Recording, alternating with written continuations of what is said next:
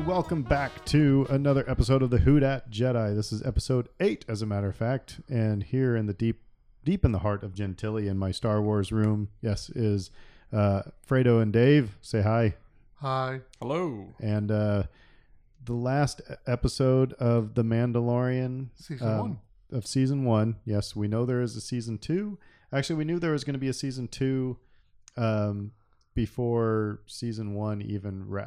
Something they let something leak or something. So everybody knew there was going to be another season. But now it's confirmed that it's fall 2020. So next fall, we will get Season 2. So we're going to have to wait all the way until fall to see what happens next. But this last episode, man, what a fun episode. And it's, we left on a cliffhanger. So we're going to dive into that episode, but we have to do our Star Wars trivia. I think this is kind of fun. This is just kind of a fun way to start. All right. So this time, Dave will ask Fredo, Fredo will ask me, and I'll ask Dave. So go for it. Well, this is so easy, but this is It Star is Wars. Fredo after all. This is Star Wars trivia that everybody should know. Yeah, because it's the original 6. So we're doing public service here. Who has the call sign Red 5 during the first Death Star battle? Oh, no, it's for you, but I'm just saying this is almost the Kyber crystals, almost the Kyber crystals question from trivia. But anyway, go ahead. Yeah, it's Luke Skywalker. Although that was one fun thing about Rogue One when they introduced the original Red 5. Yeah, that's what I was getting to. Yeah, It was Luke Skywalker, but yeah, we saw the original Red 5 in Rogue One, and I love that, by the way. I love that. Okay, so Aaron, what vehicles do the rebels have trouble adapting to the frigid nights on Hoth? Those would be the snow speeders. This would be the snow speeders. This would be the snow speeders. That's why they had to go by Tauntaun. See, when we used to play Star Wars trivia, it would be me versus everybody at the party. Same. And it would totally frustrate him. So it's kind of funny. Anyway, not to gloat. What planet does Luke leave after noting Han and Leia will die if I don't? Dagobah. Yeah, that's kind of embarrassing, isn't it? Anyway, all right.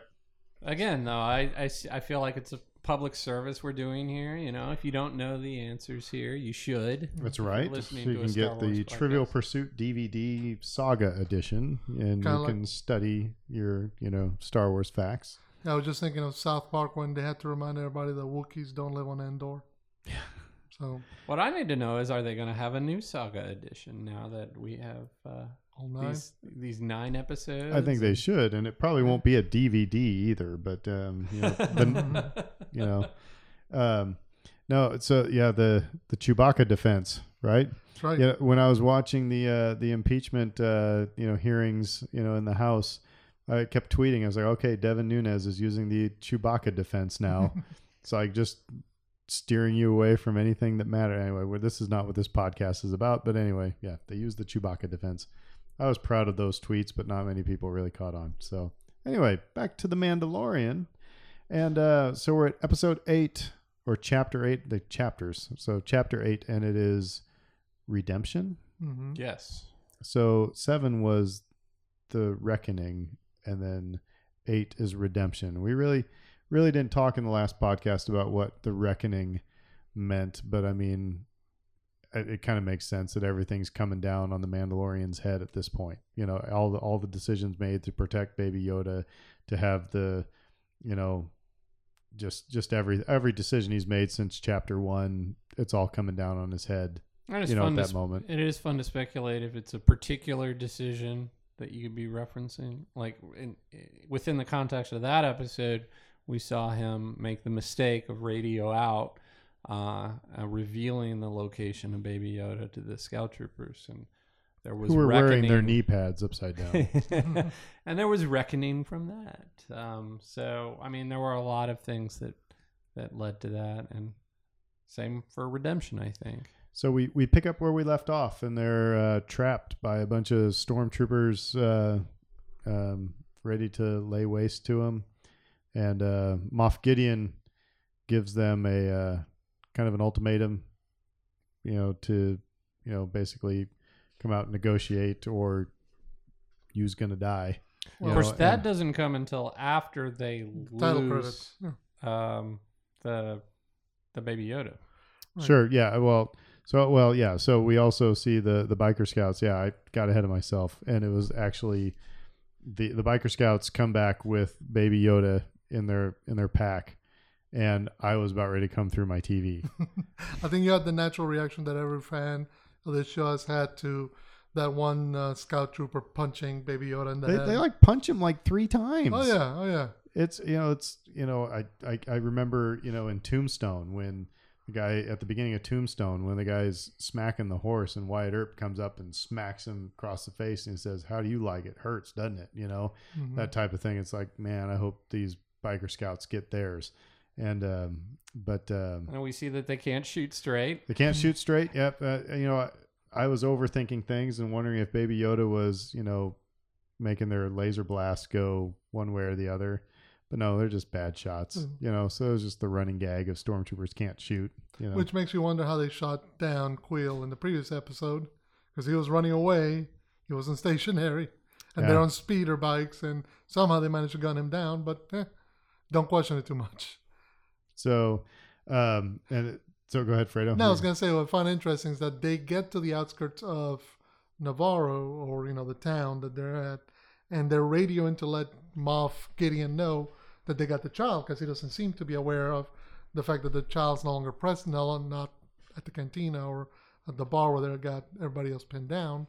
And they kept getting told, no, hold on, we're relaying it up the pipe, the chain link, or the chain of command, because this message has to go up in a certain way, and just hold on. And they're trying to get all this information on, and almost running into the bureaucracy of the Empire.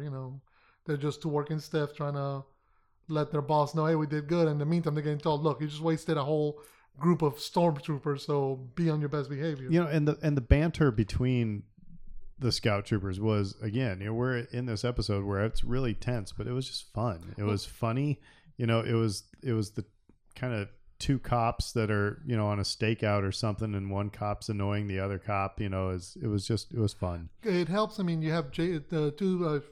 If by this point everybody should know, Jason Sudeikis and Adam Pally, both comedians.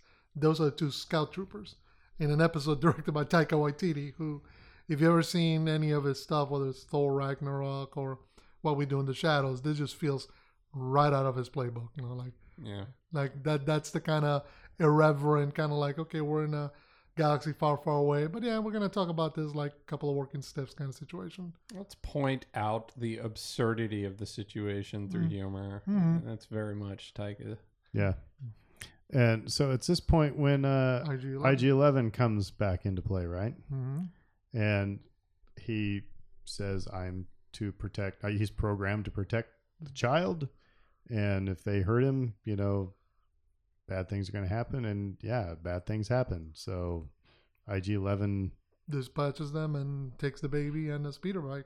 What's interesting is beats the out of a biker scout. I mean, there's actually this episode has a lot of, as somebody who has his own stormtrooper armor, it makes me go ooh, because there's a lot of armor destroyed in this episode. They were wearing their knee pads upside down. They deserved it. That's right. But so he is, IG-11 was reprogrammed to be a nurse, basically, and a protector. What do we think about him making the decision to, after dispatching the troopers, retrieving the baby, and driving right into town? Straight into town rather than back to the ship or that's something. What Britt, my wife, she was like, he's going right into town? What the heck? In the middle of all the gunfight, yeah. It's either supreme arrogance or a miscalculation or something, because he's like, I'm not worried about all these troopers. I'm just going to get this baby back to the rest of my group. Yeah. And goes straight in. Well, it's interesting that he made that decision, because the natural inclination would be, okay, you're programmed to protect the child. The best way to protect the child is to get it away from all the people who want it killed. But he doesn't do that. On the contrary, he makes the decision the best way to protect the child is to put it back in the hands of Mando. Well, it kind of reminds me of the line from The Lord of the Rings. And I can't believe I'm going to quote The Lord of the Rings in a Star Wars podcast, especially anyway. But It said the closer we are to danger, the farthest we are from harm. Is that a paraphrase of what More they or say less, to each yeah. other? Yeah. So I don't know. Maybe it makes sense, but goes into town and wastes a lot of stormtroopers. And What's interesting is that in the moments before, he had Moff Gideon had taken the time to not only reveal that he's aware of who's in that bar, but reveal the name of the Mandalorian. We get the name of the Mandalorian, and we get the final, full, unedited, uncut away flashback to him getting his parents dying at the hands of the droid army and his rescue at the hands of the Mandalorians. So yes, it was a group of Mandalorians that rescued him. And you see... Did you think for a second that the rescuer was Boba Fett? Maybe for a half second. For a half second, I thought it looked a lot like that helmet up there. It was an outline, and you're like, which Mandalorian is this? Yeah. And they're adding in the theme song, the theme motif for the Mandalorian in behind that image. And you're like, okay, so clearly we're meant to put that this is the people who rescued him and trained him. Mm-hmm. And then that shot of him getting jetpacked away from the battle. Because it comes back. That shot comes back at the end of the episode. I think the whole idea is to kind of draw a comparison between the rescue of him as a child. Was it Din Djarin? Well, Din Djarin? Din Djarin. I think so. Yeah, and the armorer says as much. Mm-hmm. That.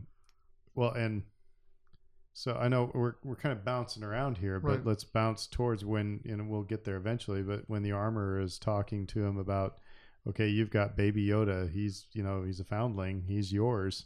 He's your son. Basically, you got to take care of him. Until he so I think whoever that person is that took care of him, I mean, that wasn't just we can't just think that's just a random Mandalorian now. I mean, that's going to be somebody who's very important in his life because he found the foundling, trained him, maybe I'm thinking that there's going to be more to this, but this was the way, This is the way. No, I'd like to say that the word foundling is much better than youngling.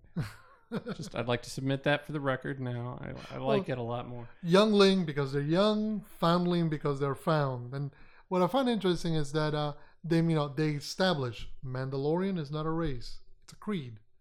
If you believe it, and we were saying this in earlier episodes, if you believe in the creed, you follow its tenets, you get to call yourself Mandalorian and wear their armor.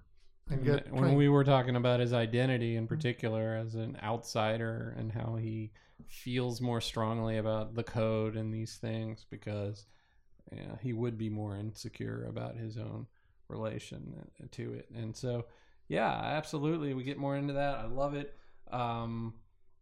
We also find out more about Cara Dune. Mm-hmm. That she was from Alderaan. Which explains why the moment he says Imperial, she's like, okay, I'm down to kill him. Hold on. Okay, so I wanted. Have we done the math? I don't mean to be that net nerd, but I think taken, how many years prior did Alderaan blow up? I suppose that's probably about 10-ish, right? So yeah, this works. Okay, just want to make sure. Sorry. Yeah. Sorry to all the net nerds out there. But anyway, she is Alderaan. Yeah, she's from Alderaan, so that was interesting. I agree. Makes you wonder if there's going to be a Leia drop reference somewhere along the line. Or Bail drop. That'd be good. Mm-hmm. They do have...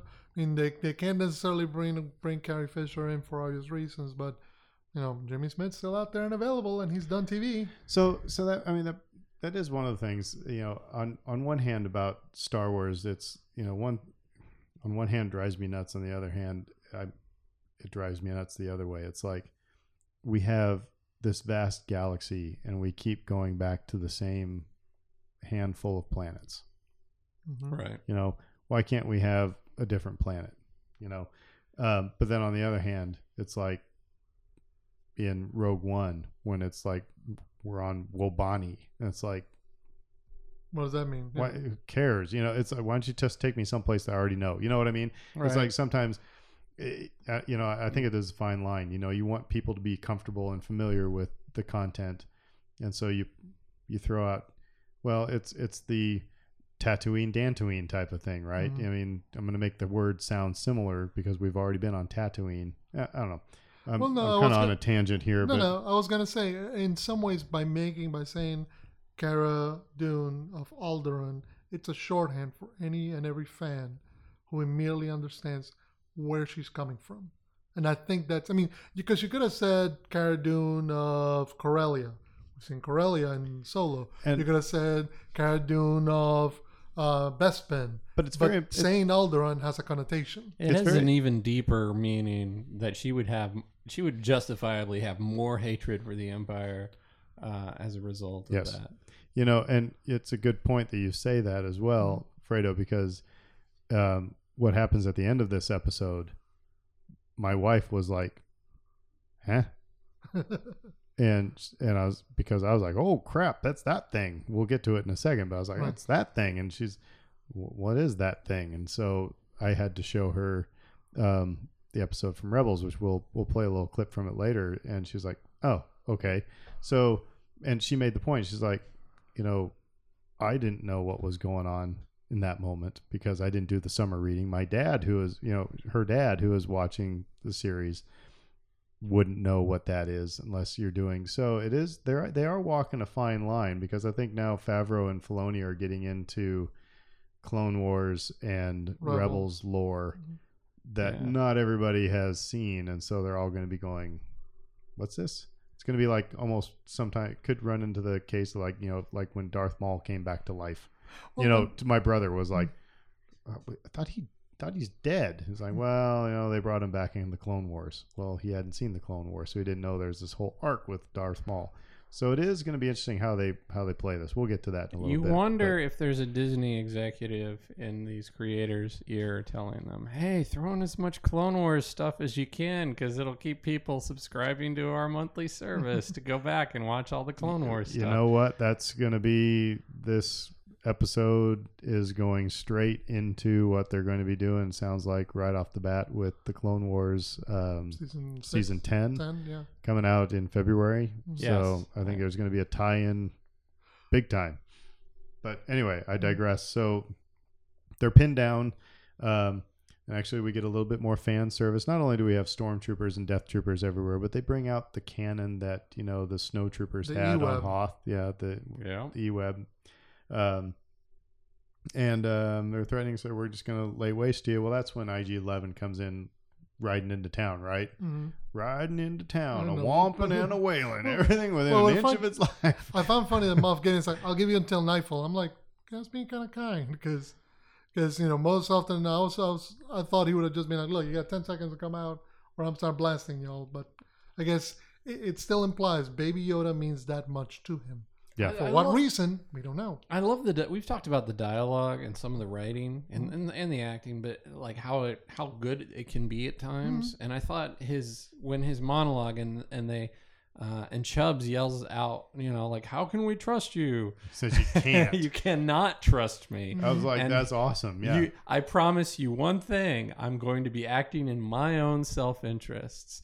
And right now, my self-interests call for you to be alive. And it's like, that's good dialogue. That's really good dialogue. Mhm. It is. And it helps to have an actor who can deliver it well, and he can. So Yeah. well, you know what's also interesting. I mean, it's kind of funny. You know, my job. I'm a technical writer, and in our style guide, it's one of the like first tenets is just write the way people talk. mhm. You know, because when you're writing about technical things, you know, that jargon can just exhaust people and confuse people, and that's quite honestly, George Lucas got a lot really jargony. yeah. You know, if you think about Rogue One, you think about Solo, you think about even the sequel trilogy, it's gotten a little bit more easier to, you know, well, that running gag, what they used to say to George Lucas, you can write this shit, but nobody can say it. Mhm. Might have to bleep that out. Sorry. Fun. But, or just put not safe for work on, you know, our podcast. But I don't find myself stretching for, okay, what are they talking about here? Because it's getting jargony. So Well, you talked about walking a fine line earlier, and I feel like with the jargon that there's a fine line as well.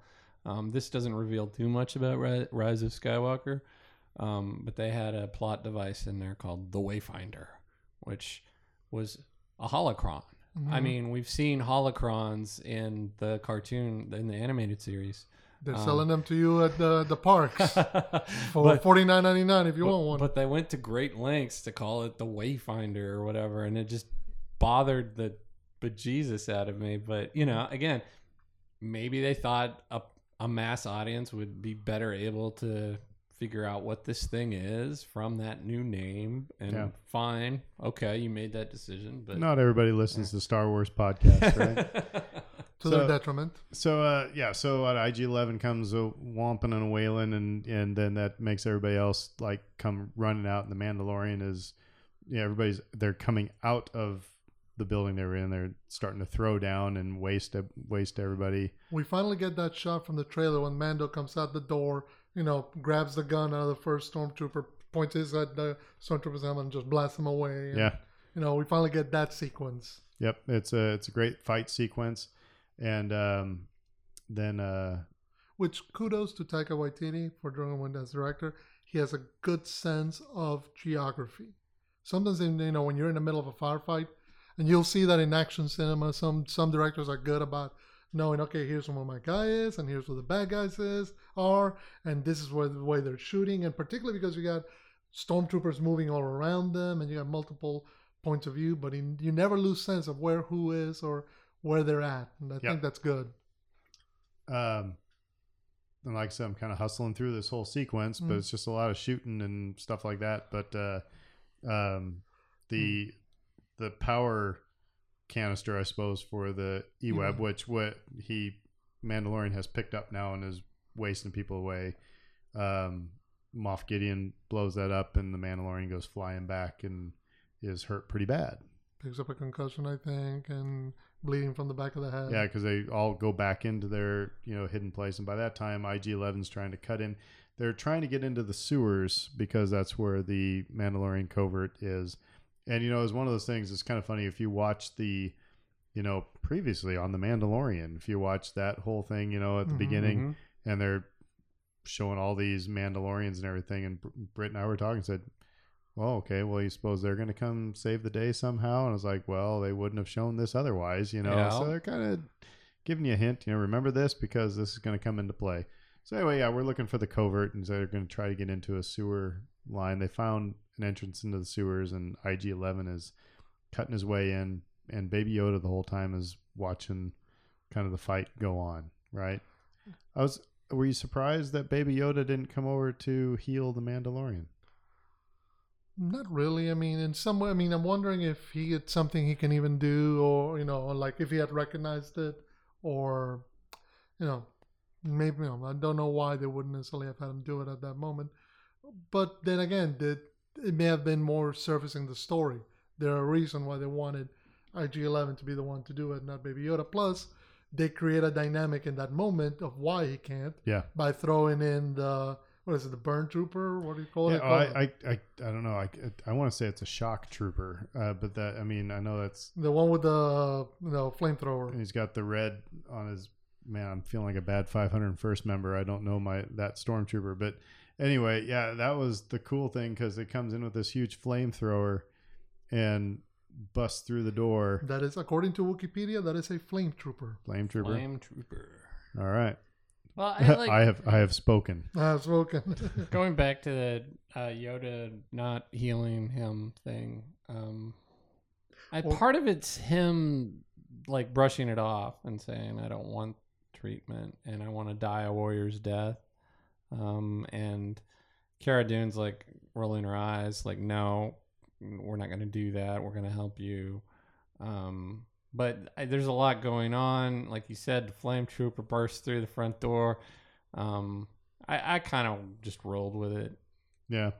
Well, and when the flame trooper comes through the front door, you knew what was coming.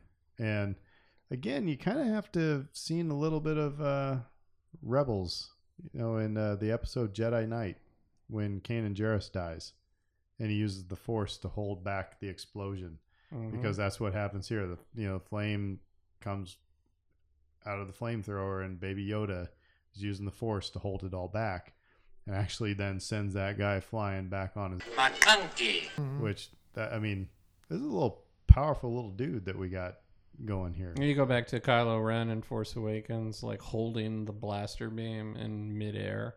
That was another example of that kind of power. So for all the geeks out there who are like, "Oh, this is a new thing," it's like, "Oh no, I think we've seen it." So it's again, you have to do the summer reading, but you know it's there. And so you're gonna say something? No, I was going to say, by the way, I took a look at Wikipedia. They say that one may also be called an incinerator stormtrooper. So just want to be technically correct, which is the best kind of correct. We all know this. There you go. What I find, it's like you're creating a dynamic where you're pinning the characters up against the wall, so to speak. Taking their choices away from them, which is what the story has done throughout its series ever since he went and took Baby Yoda away from the Imperials. It's that, okay, Baby Yoda might be able to heal him. Well, here comes this stormtrooper, and he uses the Force to send him flying on his... Well, now he can't do that. Nobody else has any more medical stuff, and he's like, look, you can't carry me, so I gotta leave. You gotta leave me here. What's interesting is that IG-11 chooses to stay behind, and then he goes, well, I can help you. And that was actually kind of funny because he gives Baby Yoda to Cara Dune, right? And doesn't he say that, if any harm comes to this child, I will have to kill you or something? He tells Chubbs, if you come near this child, I will have no choice but to terminate you. Yeah. When he puts down the Baby Yoda in order to go to the Mandalorian, or no, in order to cut the hole in the sword line. Is this? Maybe I'll wait till later. Well, I want to touch on something too, because it's like you've talked about a lot. Kids playing pretend, like in your backyard with your toys in the sandbox, whatever, and how you can see that in the show. Like for me, this episode was the best example of that yet, because you've got all these fun scenarios, like this firefight between all these stormtroopers and this IG unit, and the lava river, and the secret passages and the sewers and all this clandestine. Just the image of Mando battling the Death Troopers. Oh yeah. Like all you could see was a kid with figures in his hand or her hand, just knocking each other down. And again, not to spoil the ending, but a freaking spaceship against a person. Yeah. I think that's like a kid scenario right there that absolutely. we probably all acted out. So they get into the sewers, and they're trying to find the covert, and IG-11 stays behind. But IG-11 is with the Mandalorian, and one of the big reveals, not figuratively, not figuratively, literally big reveals. IG-11 says, I need to take I need to fix your head. I have to take off your helmet to fix you. And he's like, I will kill you if you take off my helmet. No living being has seen me, since I put it on. And he's like, well, it's a good thing that I'm not a living being. And so he takes off the Mandalorian's helmet, and we get Pedro Pascal at long last. And I was like, all right. I mean, it was important for the story, but it was like, I was like, put the helmet back on. I'm good at the. It says one of two things, right? Story wise, they're trying to tell us either that he still looks down on droids to such a degree that he doesn't look at it as an actual person, which is how he appealed to him. And it's like, I'm not a person, it doesn't count or whatever. I think it's the other one you're going to say next. Or he's gotten over his prejudice to such a degree that he allows this significant moment to occur with a droid. I think it's that he's built that trust now with IG-11, and it's a loophole. I mean, he's staying, he's not committing the sin. Again, he's technically correct. He's sticking to the code. And he's, but like I said, I think there is that trust because, further down the road, he's pleading with IG-11 not to do something, So, Which, speaking of, I mean, it's interesting that we've been talking all season long whether or not they were going to remove his helmet, and we all came to the conclusion that at some point they were going to have to. It's interesting that it comes at this moment, that it comes in the middle of the biggest firefight the show's had, that it comes in a moment where he's not expected to survive, and that it's a life-saving it's at his moment. most vulnerable too. He's at his most vulnerable, and he's given the baby away to Cara Dune and Jobs to take away, and so it's just him and IG-11. Here's the visual, representation of everything he's hated, and he's come to trust it, and all of a sudden, it's with him that he has this moment. Mm-hmm. Maybe it's partly I feel as though I may not survive this. Mhm. I'm gonna die. Because he was talking about having a hero's death. And Right, warrior's death. Right. I want a warrior's death. So maybe he thinks he's thinking in his own mortality in this moment, and like he said, it's kind of like a moment of weakness. I'm gonna die anyway, so I'm gonna declare my love for you, Anakin.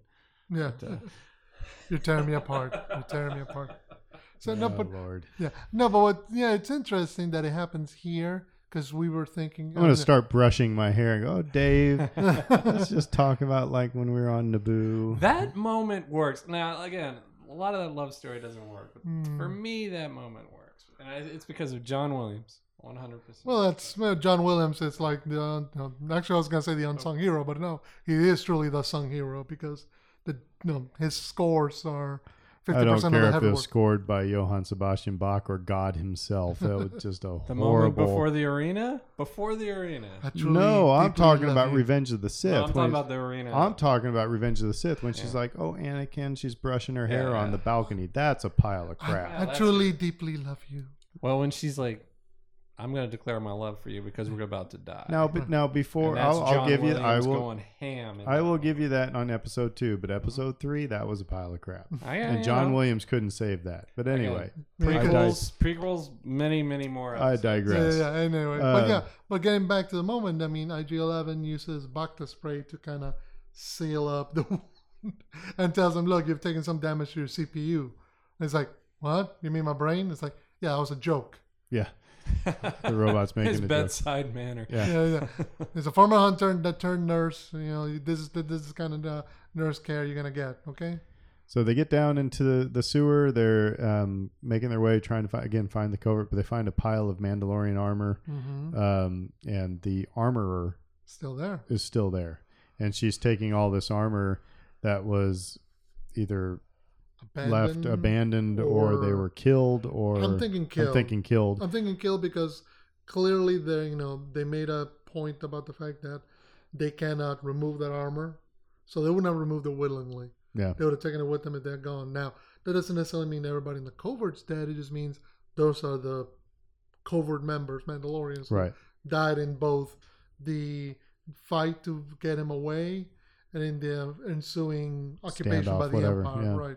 So she's melting that down. Because you got to save the Beskar. Beskar for whatever, and and they end up having this conversation. She sees, Baby Yoda. The reason he said, what was so important that it required Right. our destruction? And so she actually makes mention of the Jedi, which I thought was really kind of interesting, and again, they're talking about this sorcerer race type thing, Yeah.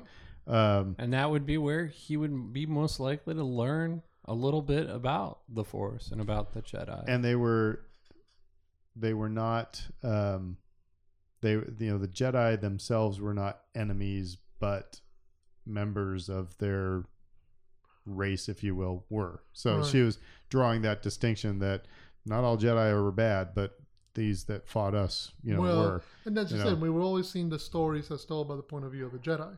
Right. Remember, from my point of view, the Jedi are evil. Yeah. Come back to the prequels. But it's the idea of the Mandalorians have always been, whether Legends universe or expanded universe, they've always been portrayed as a military race group of people. So in other words, they're the kind of people who get into battles. They're warrior class. Thus, that's going to bring in conflict with the Jedi. And when you tell tales about your defeats, you're not going to put the Jedi in the good light. So yeah, they're going to be our enemies. So they go through the story. Said this is the one that was your enemy and then saved you, and Yeah, you it talks said about the Mudhorn. from the Mudhorn. So he gets his signet. And which one of us said that it was going to be the Mudhorn. I said it was going to be Baby Yoda, so I was wrong. Did I anybody? think none of us thought None the of us thought- Mudhorn because it just I was like, Well, he lost his. she originally wanted to make it the Yeah. Mudhorn. He said no. I mean, so anyway, that's his But signet. now it's the Mudhorn because it's the two of them. Yeah. Right? He says, you're a clan of two. You're a clan of two. Yeah. and test them. Well, and she says that you found the foundling, Yeah, it's a family. So- You're responsible. so you're responsible. You're the father now, and Did you see that meme that was running around a few weeks ago about Baby Yoda all grown up wearing Mandalorian armor, saying complicated business bounty hunting is? No, and I'm just thinking like, so they were really right. This is gonna grow up and he's gonna be a Mandalorian Yoda bounty hunter the Boba Fett helmet with the ears with coming the ears out. coming out. Bounty hunting is a complicated profession. Yeah, but now you gotta say it in reverse because it's Yoda. It's a Yoda species. So, and he wants she points in the way to the lava river, which I got to watch it some more. There's got to be. I mean, the river Styx comes, Oh to yeah, mind, they're descending into the underworld. right. But you know what's also interesting? She tasks him. She gives him his quest for next season. She says, "Until you got to find his people. You got to find his people and take them back. Take him back, because clearly, what he's using, you can't control. Until he says, until you find his people, or he can defend himself, you got to protect him.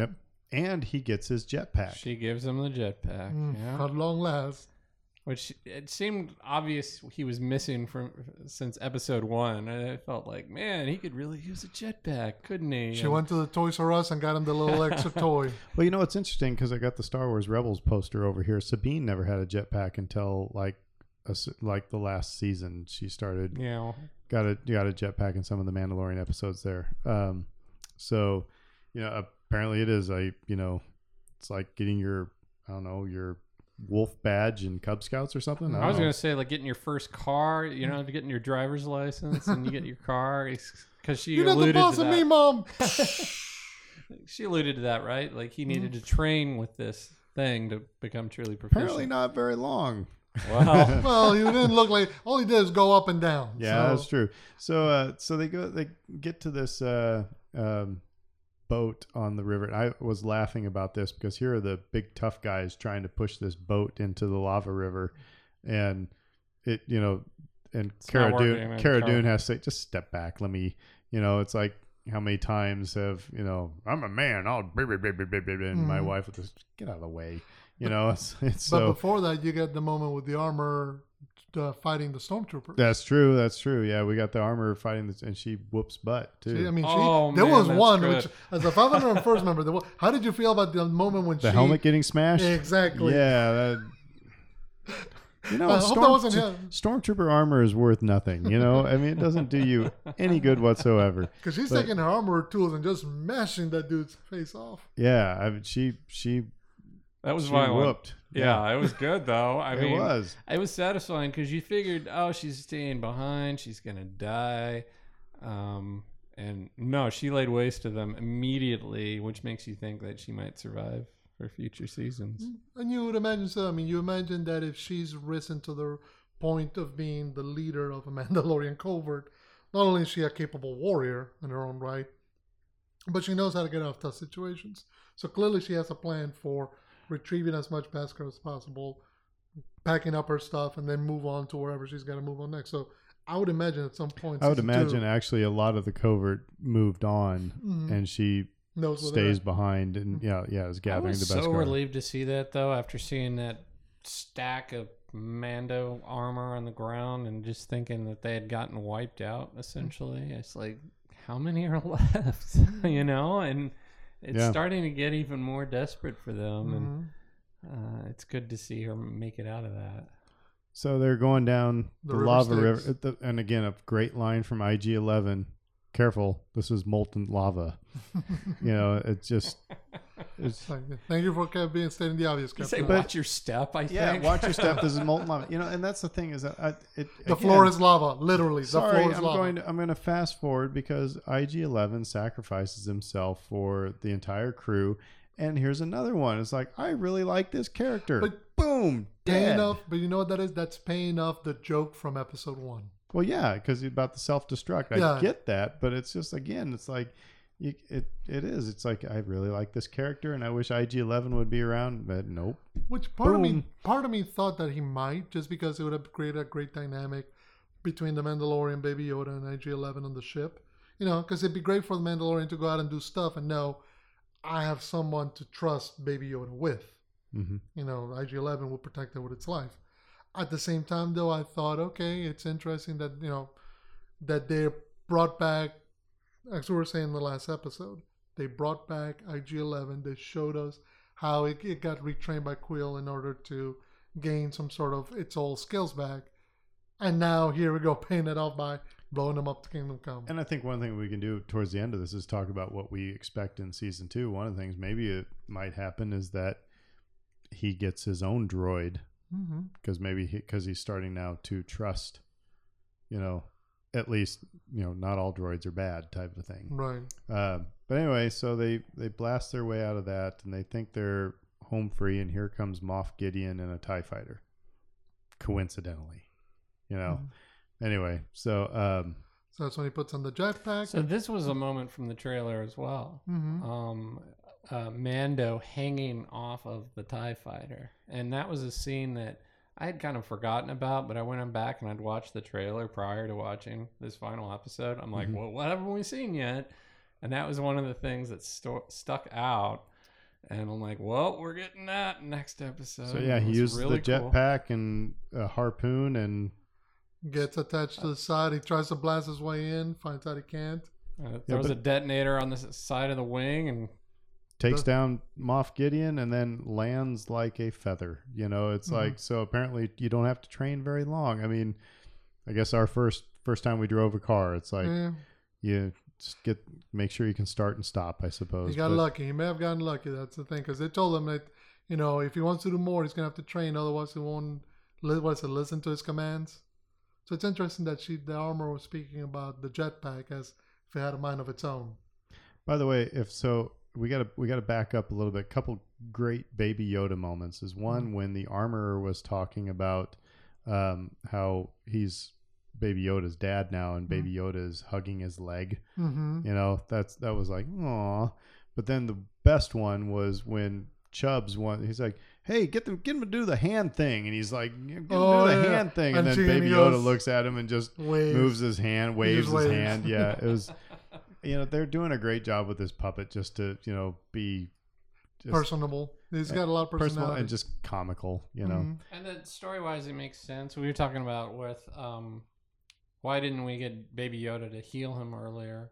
And it's like, well, maybe he just wasn't aware enough of his surroundings to do so. And it's like, you cannot rely on this small little thing to get you out of every situation. Well, and having taught, you know, elementary kids, I'm teaching a 6-year-old how to play, you know, ukulele right now. And there are times where, you know, she does things that is like, it's like she's a savant. And then she does things, then it's like all of a sudden she's 6 again. You know what I mean? So, so I think we forget that Baby Yoda is a toddler. By the way, did you guys see the meme? I think I sent it to you of best one somebody made for Kevin Smith, where it shows Clerks and it shows Randall at the the cigarettes, giving cigarettes to Baby 50 Yoda. years old. But anyway, so the day is saved. Mandalorian has, you know, his task to take Baby Yoda off. Cara Dune's going to stay on Navarro, whatever it's pronounced, with Chubbs to make sure all the Imperials are gone and maybe become part of the guild. And I remember saying to Brittany, I was like, no body, no death. And she's like, yeah, that's what I'm thinking too. And then we see the TIE fighter. Well, before you see that, you see when he goes back, right before he takes off, he built a cairn for Quill. So he buries him. Yep. Kind of saying his last goodbye. And then he takes off. That's Chubbs and Cara are walking back towards the city. And then you pan to the Jawas. Yeah, the Jawas are scavenging the thing. TIE fighter. And that's when the oh crap moment came. Was this when Brittany said she saw you tweet today? You know, said you squealed. Yeah, that was my squeal moment for sure. Yeah. When because again, so all of a sudden there's like you see this little sizzling going on in the TIE fighter, and all of a sudden this black blade comes through, and I went, "Oh my God!" And Britt's like, "What?" I mean, he's got the dark saber, which, okay, we got to do the summer reading, folks. The dark saber was a lightsaber that was developed by the first Mandalorian Jedi, and it's in Clone Wars and it's in Rebels. I tell you what, And at one point, what's important about this thing is it's significant. It's seen as a kind of unifier for the Mandalorians. It's like a sword in the stone type of legend for them. Like it was this magical weapon. Excalibur, yeah. And it could unite the Mandalorian people, and that was communicated. So we got a clip from Rebels real quick, and we'll talk about the significance of this here after it. This is from Star Wars Rebels, from the Legacy of the Darksaber. You wanted to speak with me? I've got something to show you. What's this about? A lightsaber? Not just any lightsaber.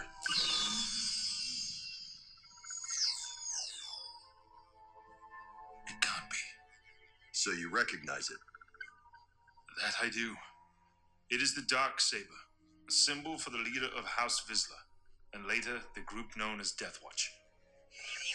I didn't know Mandalorians developed a type of lightsaber. We didn't. This was one of a kind. Legend tells that it was created over 1,000 years ago by Tar Vizsla, the first Mandalorian ever inducted into the Jedi Order. After his passing, the Jedi kept the saber in their temple. That was until members of House Vizsla snuck in and liberated it. They used the saber to unify the people and strike down those who would oppose them. One time, they ruled all of Mandalore wielding this blade. This saber is an important symbol to that house and respected by the other clans.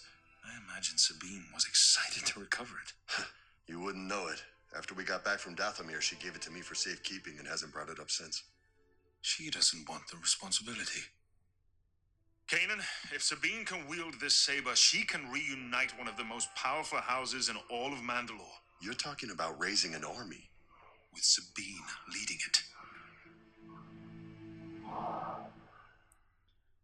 So that was the Jedi Kanan Jarrus talking to the Mandalorian Fen Rao, and Fen Rao was telling the history of the Darksaber. And so if you're watching The Mandalorian on Disney Plus, then go and watch Rebels. It's a lot easier to digest than the Clone Wars. Right now, there's a lot of episodes. Clone Wars is long. There are a lot of seasons. A lot of episodes. They're both very enjoyable. By the way, animated series. I mean, but I think Star Wars Rebels feels very Star Wars. I really enjoyed it. But you can go. That was in season 3. So in season 3 and season 4. I mean, the titles will say stuff about either Darksaber or Mandalore. Go watch those episodes so you can maybe get a little bit of backstory. But I found it very interesting that the saber was meant to maybe raise an army, to unite a people. Well, Moff Gideon has it. And he's the one who was leading some kind of effort in the purge of Mandalore. Now, we got to back up a little bit because the last we see it in Rebels, Bo-Katan has the Darksaber. Mm-hmm. And so she is, in essence, the leader of the Mandalorians at that point. Now, we know at some point... And this is set right before A New Hope, essentially. Yep. And what's interesting, okay, so now you're going to have to do the summer reading here, kids, is that now that you're not going to have The Mandalorian to watch, guess what's coming in February? The season 10 of the Clone Wars, and one of the first episodes, from what I understand, is going to be the Siege of Mandalore. So you're going to see what happened to the Mandalorians and why they are the way they are now in The Mandalorian. Mm-hmm. And so, like I said, Bo-Katan has the Darksaber. So she's, in essence, the leader of the Mandalorians. How does Moff Gideon get the Darksaber?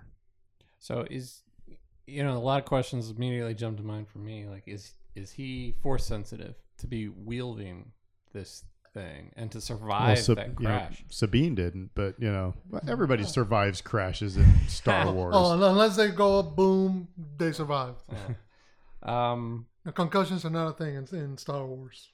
Though they alluded to Sabine having some force sensitivity, right? I mean, Well, she trained with but Ezra. what Kanan says is that the force is in everyone. Right. But but she is blocking. But I mean, it is one of those things that everybody has the force. Right. So everybody in essence is force sensitive, but it doesn't. So But much she was stronger still than wielding others. the saber, and so was Bo-Katan. You know.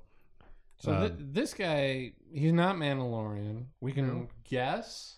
He's Imperial. I don't know, is he? Because in the Rebels episodes, they've got Mandalorians who switched over to the Empire. Those are the Imperial Super Commando. That's that episode in season 3 or 2 or something. So there are Mandalorians who jump ship and join the Empire. Yeah. So he may be. How did he get it? Do we think? Here's the biggest question that I had that occurred to me actually while we were just talking about this. It's like, is he the guy that cameoed at the end of that episode? That we were like, who's the cameo? Oh, you mean, And the gunslinger. Yeah. Gunslinger. Is that Boba Fett or whomever? Could have been him. I mean, at this point, we're Talk about a payoff that we haven't gotten. Yep. That makes me kind of upset. Yeah. Now that you bring that up, we don't know who that person is. Yeah. I See mean, next year. so What's it could be, but I think it's going to force people. Force. It's going to force people to. And I would highly recommend that go when that season 10 comes out. If you've watched The Mandalorian, I think you'll be able to survive those Siege of Mandalore episodes in Clone Wars animated series. And the Clone Wars animated series is awesome. It took me a summer. I just binged watch it. They're like 20 minutes an episode.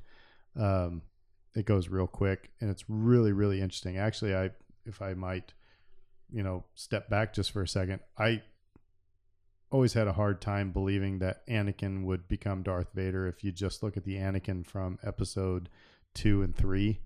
But when you watch the Clone Wars, I totally believe that guy becomes Darth Vader.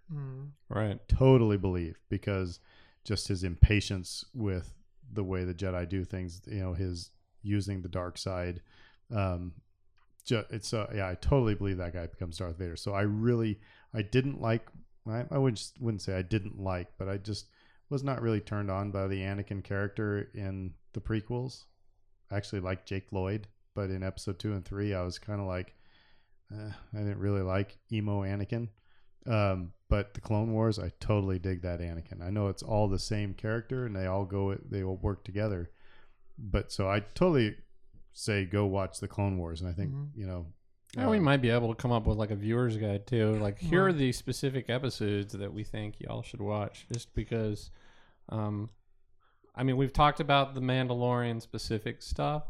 There's a lot of Force specific stuff in the Clone Wars too. That's really valuable to know, especially for the new movie. So, so we got Moff Gideon with the Darksaber, and like that was you squealed. I was like, oh, geez, I didn't expect that one.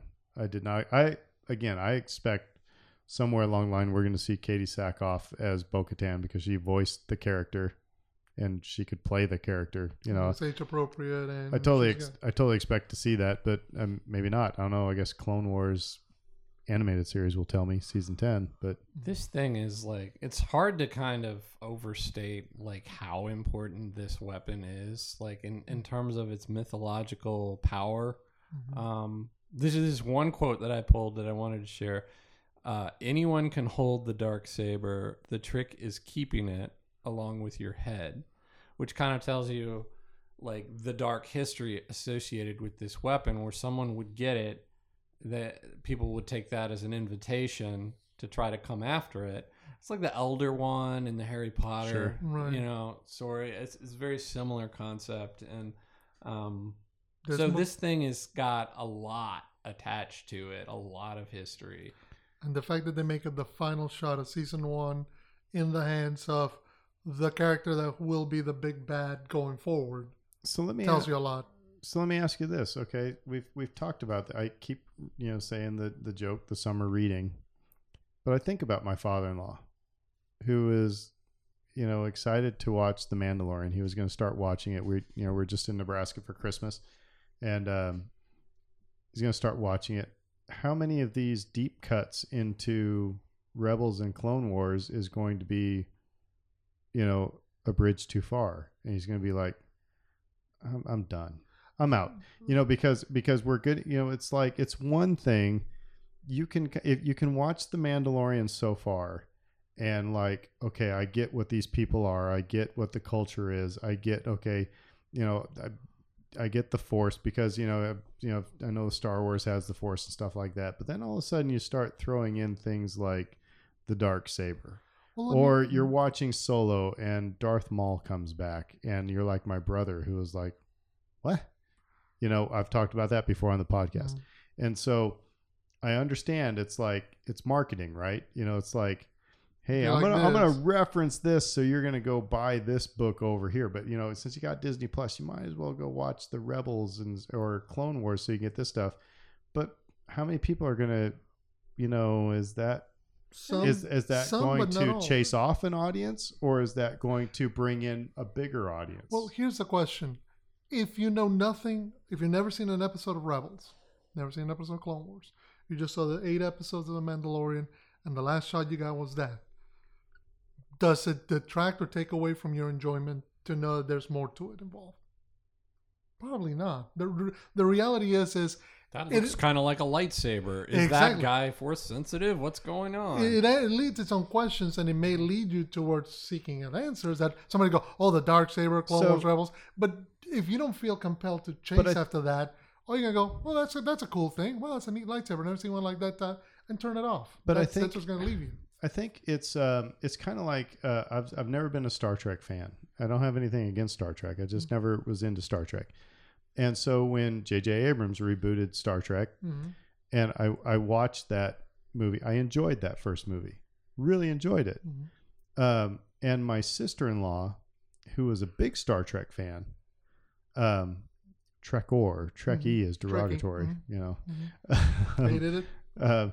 But she said that movie was really well done because it was, it was made so that the passive viewer like me could enjoy it, but there were enough deep cuts that, would go right over my head, but not take away from the experience.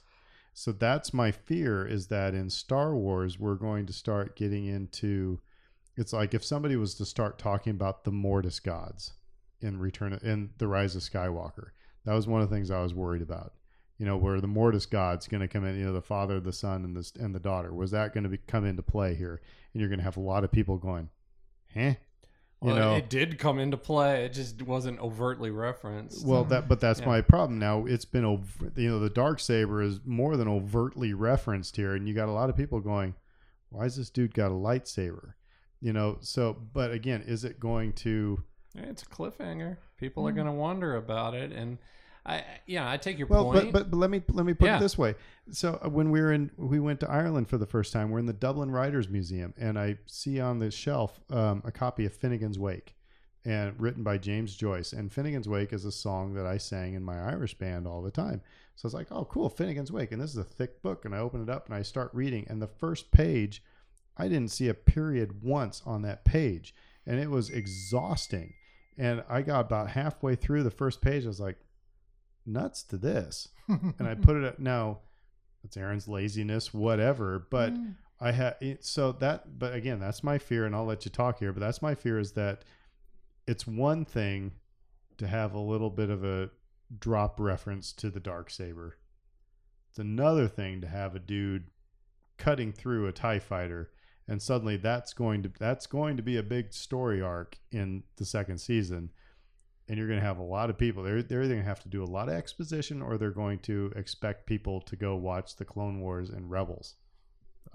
I'll drink my beer. I think they want both. I think the idea is that all of this material's in one place. If you already have Disney Plus, it's not a big deal for you to. It's like, well, okay, well, I'll go check it out. Let's Yeah, but see. I don't. I'm sorry. I said I was going to drink my beer, but I don't see my father-in-law going to watch a cartoon. But he doesn't need to. If all he wants to watch is The Mandalorian, I'm sure they'll give him just enough information so he can watch The Mandalorian. Really? and be How did known. Palpatine come back? Well, do you trust the story group that much to say that they're going to give you enough to really understand that I one? trust Dave How did- Filoni I trust Filoni and I and trust Favreau, and Favreau, who has yeah.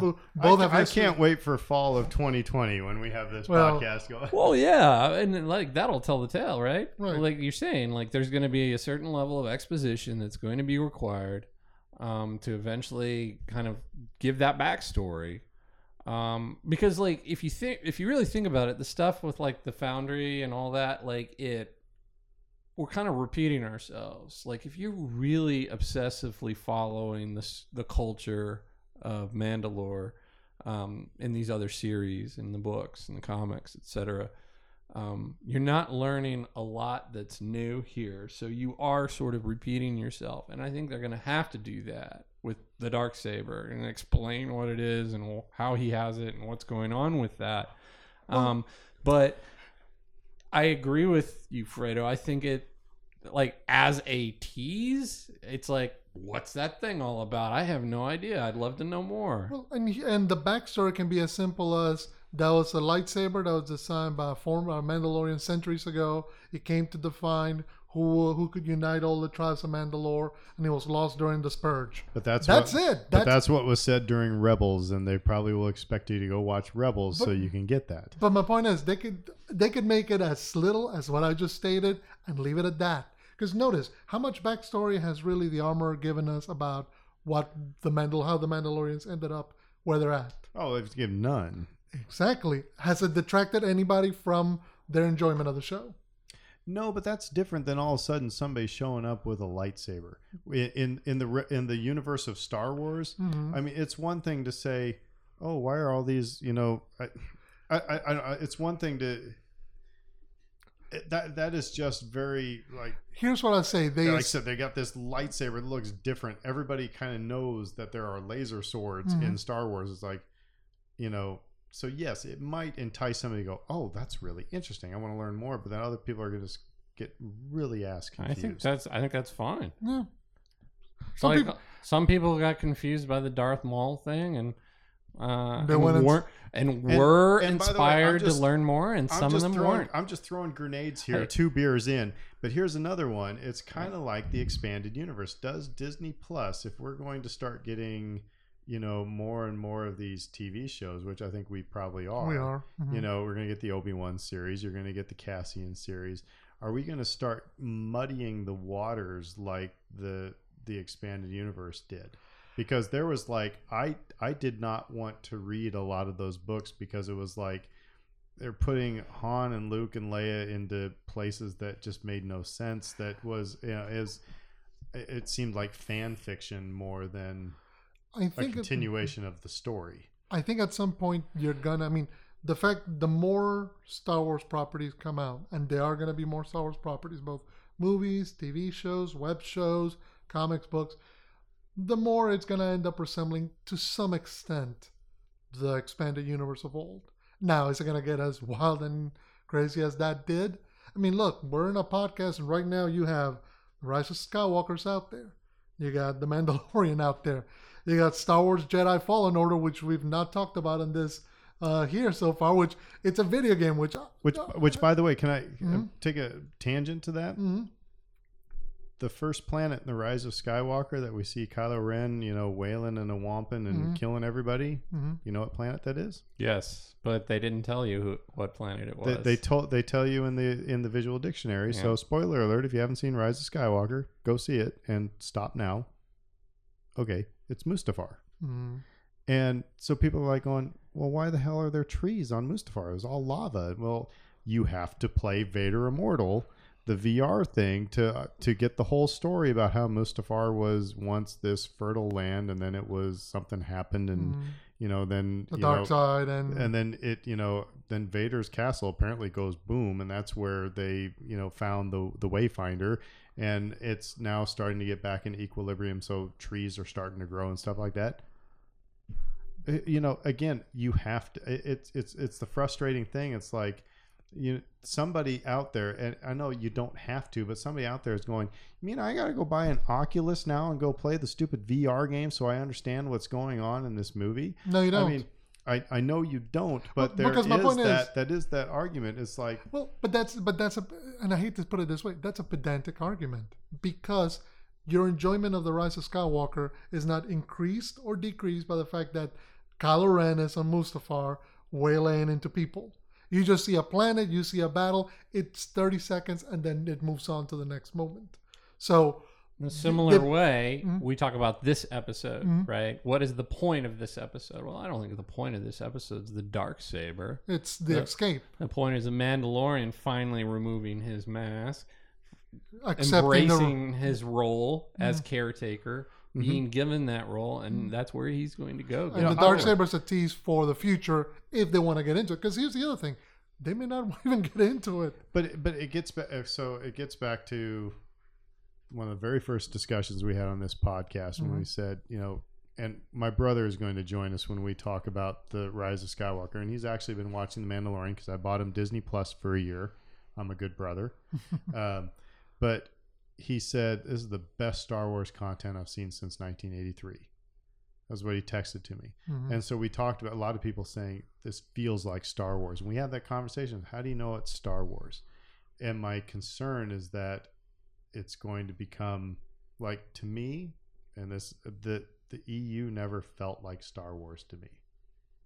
Does the prequel era feel like Star Wars? Prequel era feels like Star Wars to me. To many people, it didn't, which is interesting. But all those expanded, so it comes down to that question: is what makes you recognize that it's Star Wars? And so, and if you have to keep sending people to different places to understand the story, because people want to understand the story. Now there are things that, I can get past it. It's like, okay, I'm on Mustafar, whatever, cool. I get past that. But there are some people, it's like, but why are there, why are there trees? What's there? I'm just using that as an example. Yeah, it's and I get it, but then again, why is Darth Maul alive? I saw him get cut in half and thrown down a chute. Yeah, and that's how did the Emperor come back? There. And that's why we're here. I'm saying I don't really trust the Lucasfilm Story Group right now. After Rise of Skywalker, after a lot of things to make that, to make sure that those lines are not just connected, but they're not dotted. That it's I think that's why we're here though. And that's part of the.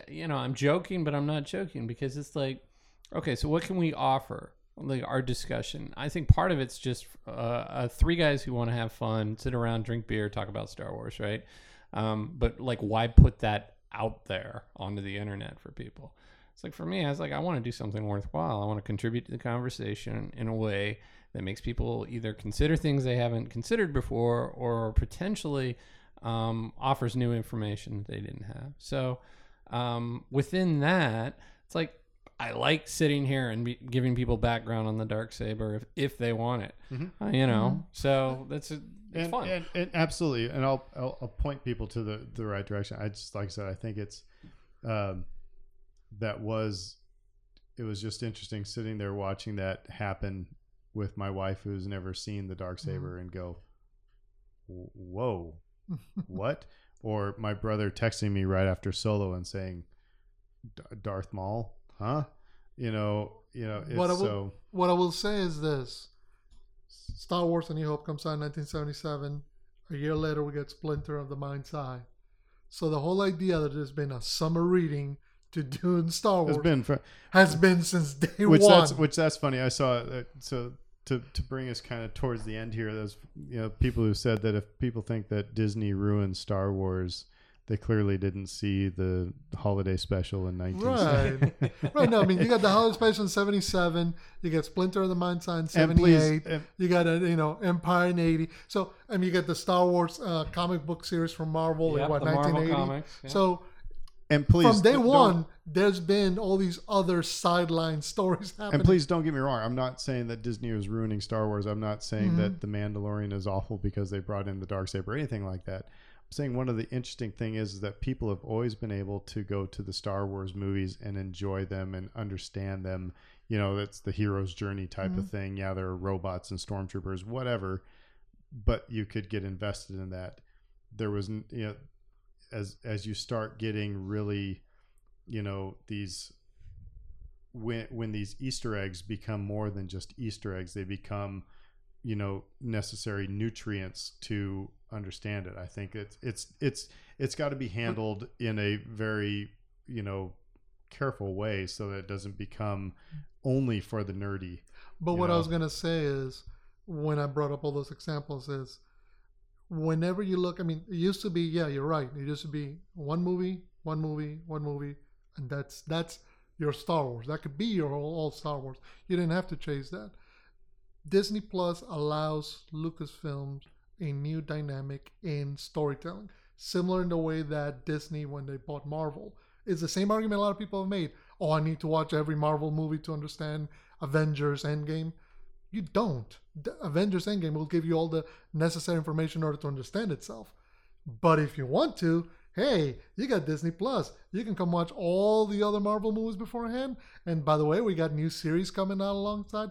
This is the way I think that modern storytelling is moving towards. It's not just going to be constrained to just a single movie. It's here's a movie, and if you want to go home and play the video game or read the book or see the TV show that explains why character B was absent from this movie, well, here you go. Yeah, right or wrong, that's the world we're living in now. That would be interesting. An interesting podcast for us would be, can you watch? We should have Ryan or Philip watch Rogue One with us. Mm-hmm. And see if they can just watch Rogue One, and can you, because that is in essence a standalone movie. Mm-hmm. But having them never seeing any Star Wars movie, can they enjoy that movie?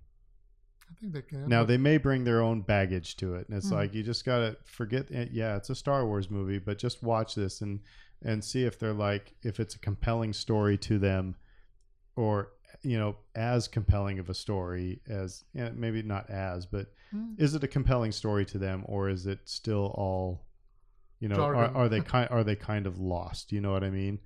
Do they, because like some of us got really, you know, bent out of shape because, well, that's not Peter Cushing. It looks like Peter Cushing, but it's not. You know, people were kind of wigging out over that. Or do you need to know what the Death Star does to Alderaan to understand how important it is? I think that would be kind of interesting to watch and then see what they think about that. I mean, the reason we're sitting here is we go deeper into it than some of the other people around us, you know, and we really enjoy it. We love this universe, so we're like, give me everything that you can give me. I want to know more.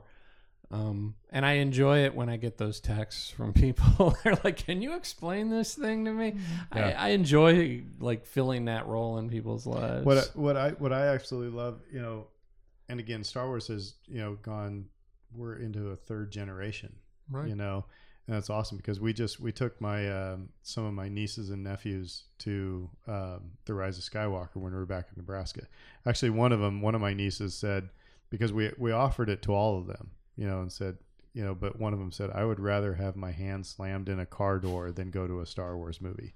I said, still love you. You'll come around one day. Mm-hmm. You know, she's 16. You know, it's, you know, whatever. It doesn't call to her right now. But you know, it's but when my niece or nephew, when a new trailer comes out and they send me a text all excited and they want to talk, you know, that type, and it's probably like your kids wanting, you know, I can't believe I knew Princess Leia was a Jedi, you know, what you told us off, you know, spoiler alert, but you know, we gave you that a little while ago. Yeah, my daughter, we were watching Rise of Skywalker, spoiler alert, and she had to run to the bathroom, and we're running to the bathroom, like literally in the middle of the movie. Pee now, go quick. I'd already seen it, so it's like, that's parenting pro tip, try to go without your kids first, then you can screen it, see if it's appropriate for them, but also enjoy it without all the bathroom breaks. But then, yeah, so we were doing that. We were sprinting to the bathroom, and she's like, I knew Princess Leia was a Jedi. And my heart nearly exploded with joy to see her so excited and to see... And Rey, I mean, we talk about representation, and I think like that's probably going to be stuff that we talk more and more about as we go on in this. And I know that a lot of people think it's forced, have a problem with it.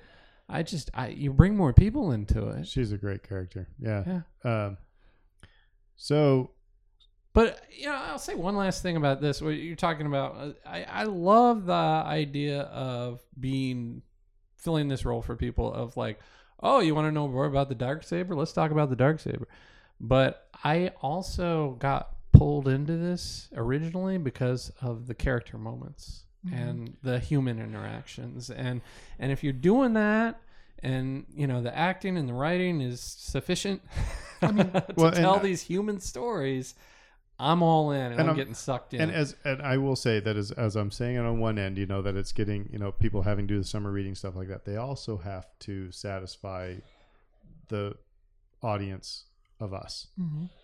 And if it was just Boba Fett and IG-88 walking through the forest, we would just go, ugh.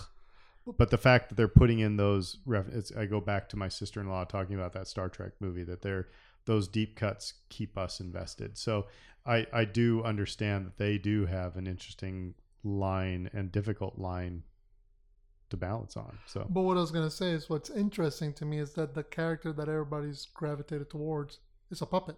Yeah. The one that everybody's latched onto, the one that the entire internet right now is raging because out there Jason Sudeikis in Scout Trooper outfit with knee pads upside down, dare punch him in the head. How dare it's Baby Yoda. But so this brings me to where I was going to kind of go. All right, so we're coming. You're welcome. we're coming up to. So we got a second season coming in the fall. Mm-hmm. And by the way, I will recommend everybody to watch the Clone Wars 10th season. Anytime it says something about, or if you see a thumbnail, it looks like there's a Mandalorian on there or something. Like if you've been watching this series and you dig it, watch those episodes of the Clone Wars. But so we get to season 2. Let's say, because I remember in Rebels, I liked Ezra in season 1 and season 2. Then season 3, he grew like a foot and he got short hair and he kind of became even more. I don't know. His character started to bother me more because maybe he was going through puberty. I don't know if that's what it was. It's kind of like had the Harry Potter kids on the 5th book when they get that tween about third, fourth. Yeah. So what happens if we get to season 2 of The Mandalorian and we get adolescent Baby Yoda? Adolescent Yoda, not Baby Yoda, but adolescent Yoda. He won't age enough. You're not my dad. Yeah. What's interesting, do you think we'll get to a point where he starts vocalizing, where he starts saying words? Well, and that's the thing is I think that character is such a fine line as well because everybody finds it so adorable. That's why I said Gremlins 1. Mm-hmm. Yeah, Gremlins 2. Ugh. By the way, you know when all the Baby Yoda toys are supposed to drop? May the 4th. Oh, right on. I may have to get the 11-inch plush Baby Yoda. Look, if there's not a ton of Baby Yoda stuff at Celebration this year, I will be shocked. So can they take that character to the point where it, I don't know. Where people turn against it? Yeah, maybe. I mean, you can write anything. You can do anything with a character, get people to turn against it. I referenced Game of Thrones earlier, and that can be done. I don't think they will do that next season. I think what's interesting is that obviously you got now Mando's standing order. Find his people or find a way to train them. No, I just got this vision in my head. The Claw is our master. Right, exactly. You gotta go find, which would be interesting. I mean, if done right, we will get more information than we've ever had on Yoda species next year. If they do it right, I mean. Yeah, I mean, how many episodes are you going to string along of him getting nowhere? Probably the majority of the season. Right. But at some point, you're going to have to pay it off. We're either going to find out more about this species, or he's going to fall into danger again, or there's a lot. like you're saying, you can't go back to the well too many times without actually going through with it. Yeah. I think we're gonna get more of that, and I to your point, I don't think you can age him at all, really, because he would lose something. Like he starts talking and stuff. I think that Starts talking like Poochie from The Simpsons. He's down on his way back to his home planet. I will say this. I think, and our next one of our next episodes. I think our next episode we're probably going to talk the Rise of Skywalker, but we're going to have one where we just talk about the Mandalorian season as a whole. But just prefacing, just kind of previewing that a little bit. The Mandalorian has, I think, proved to a lot of people and given a lot of trust to the people making these series. You know, I was very skeptical and very anti Obi-Wan series. I'm not so much anymore. After seeing how they've done this, it's like, okay, I feel a little bit more. And you trust Deborah Chow, a little bit more at ease. You know, so it's been it's been a great first season. I did not expect to see some of the things that we saw in live action. You know, another Yoda, a Darksaber, all these Mandalorian references. An IG droid just like tearing crap up in multiple episodes. I mean, like a lot of these things that just like, I wouldn't have ever thought that it might work in live action, and they made it work. Yeah. And that's what I appreciate the most about it is that, the human story is there. I'm invested 100% in it. But all this other stuff, it works. It's not goofy or comical or silly, other than a few shots here and there that we've already talked about. I'm really excited to see where it goes. Yeah, I think they've done a good job of expanding on the Star Wars universe that we know. Because this is, and we say it all the time, not every, so far every Star Wars property has had a Jedi, has had a lightsaber, has had the Force. This one has had had the Darksaber at the end and had some of the Force. But it's interesting, we didn't have any other normal elements that we're accustomed to. The Empire was involved, but, not as actively. We're getting to see some more of the galaxy underbelly, so to speak. And I think that leads to a lot of possibilities for the story to go forward. That you don't necessarily have to just circle back to Jedi versus Sith every time. We've been talking about cloning. We didn't even really touch on that this episode because we dropped it 3 episodes back. But geez, the cloning stuff, we're seeing that in Rise of Skywalker. It's seeing that. Okay, so again, we'll maybe for our next episode. But that was one thing that I think we might get more into this is that obviously they figured out how to clone midichlorians because Snoke is a clone. Spoiler alert. They had several Snokes in formaldehyde. So I think that's why this baby Yoda. I think this baby Yoda has something to do with that. And I still think that. Yeah. How bad must those Snoke clones have been that the one that they put out is actually the good one? Because those look gnarled and whatnot. So this is the Who Dat Jedi podcast, and we're all Saints fans here, and we've got Carolina on Sunday. We need to beat Carolina, and then Seahawks need to beat San Francisco for us to get the 2 seed. And if you're listening, if you can make the Lions pull the Falcons and beat Green Bay, we'd be much appreciated. But hey, beggars can't be choosers. We're in the playoffs. But I did want to end with this little. I don't know if you guys saw this. This little story from when Drew Brees was in San Diego. This just dropped a couple days ago. Mm-hmm. That said the following January, the Chargers coached in the Senior Bowl where they encountered NC State quarterback Phillip Rivers. They were armed with the first pick in the draft, and the day before the draft on an April Friday, Schottenheimer bumped into Drew Brees in the San Diego weight room.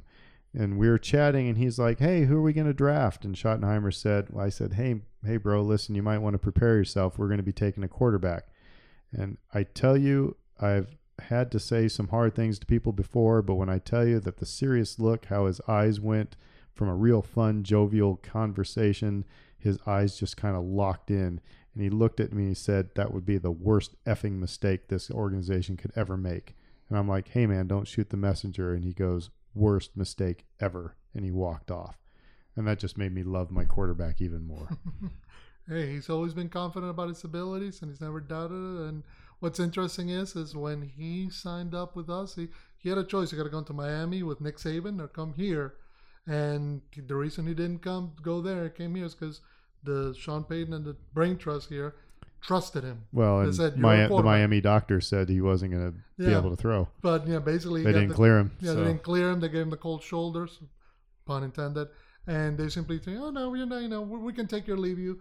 Whereas here, despite all the disaster that happened after Katrina, they're like, "No, we want you here. We want you to be our quarterback." And I had a conversation with my wife after the Super Bowl win about him. It's like, is he this guy a Hall of Famer? Is he a Hall of Famer? And it's like, hey, he's going to need a couple of more seasons of putting up gaudy numbers. And Right, 10 years later, 10 more years of gaudy numbers, and he's like the all-time leading passer in basically every metric now. And unfortunately, not in the NFL 100. I He's in the top 20, but he's not in the top 10. So anyway, that just gives us something more to be bitter about. And Hope for destruction come the playoffs. So with that, this is the Who Dat Jedi podcast. Find us on Podbean, on Twitter, and on Facebook. And tell your friends, enemies, loved ones, hated ones, whatever, and have a listen. And we will see you next week with some Rise of Skywalker. But until then, we will see you later and give you a big Who Dat. Who dat?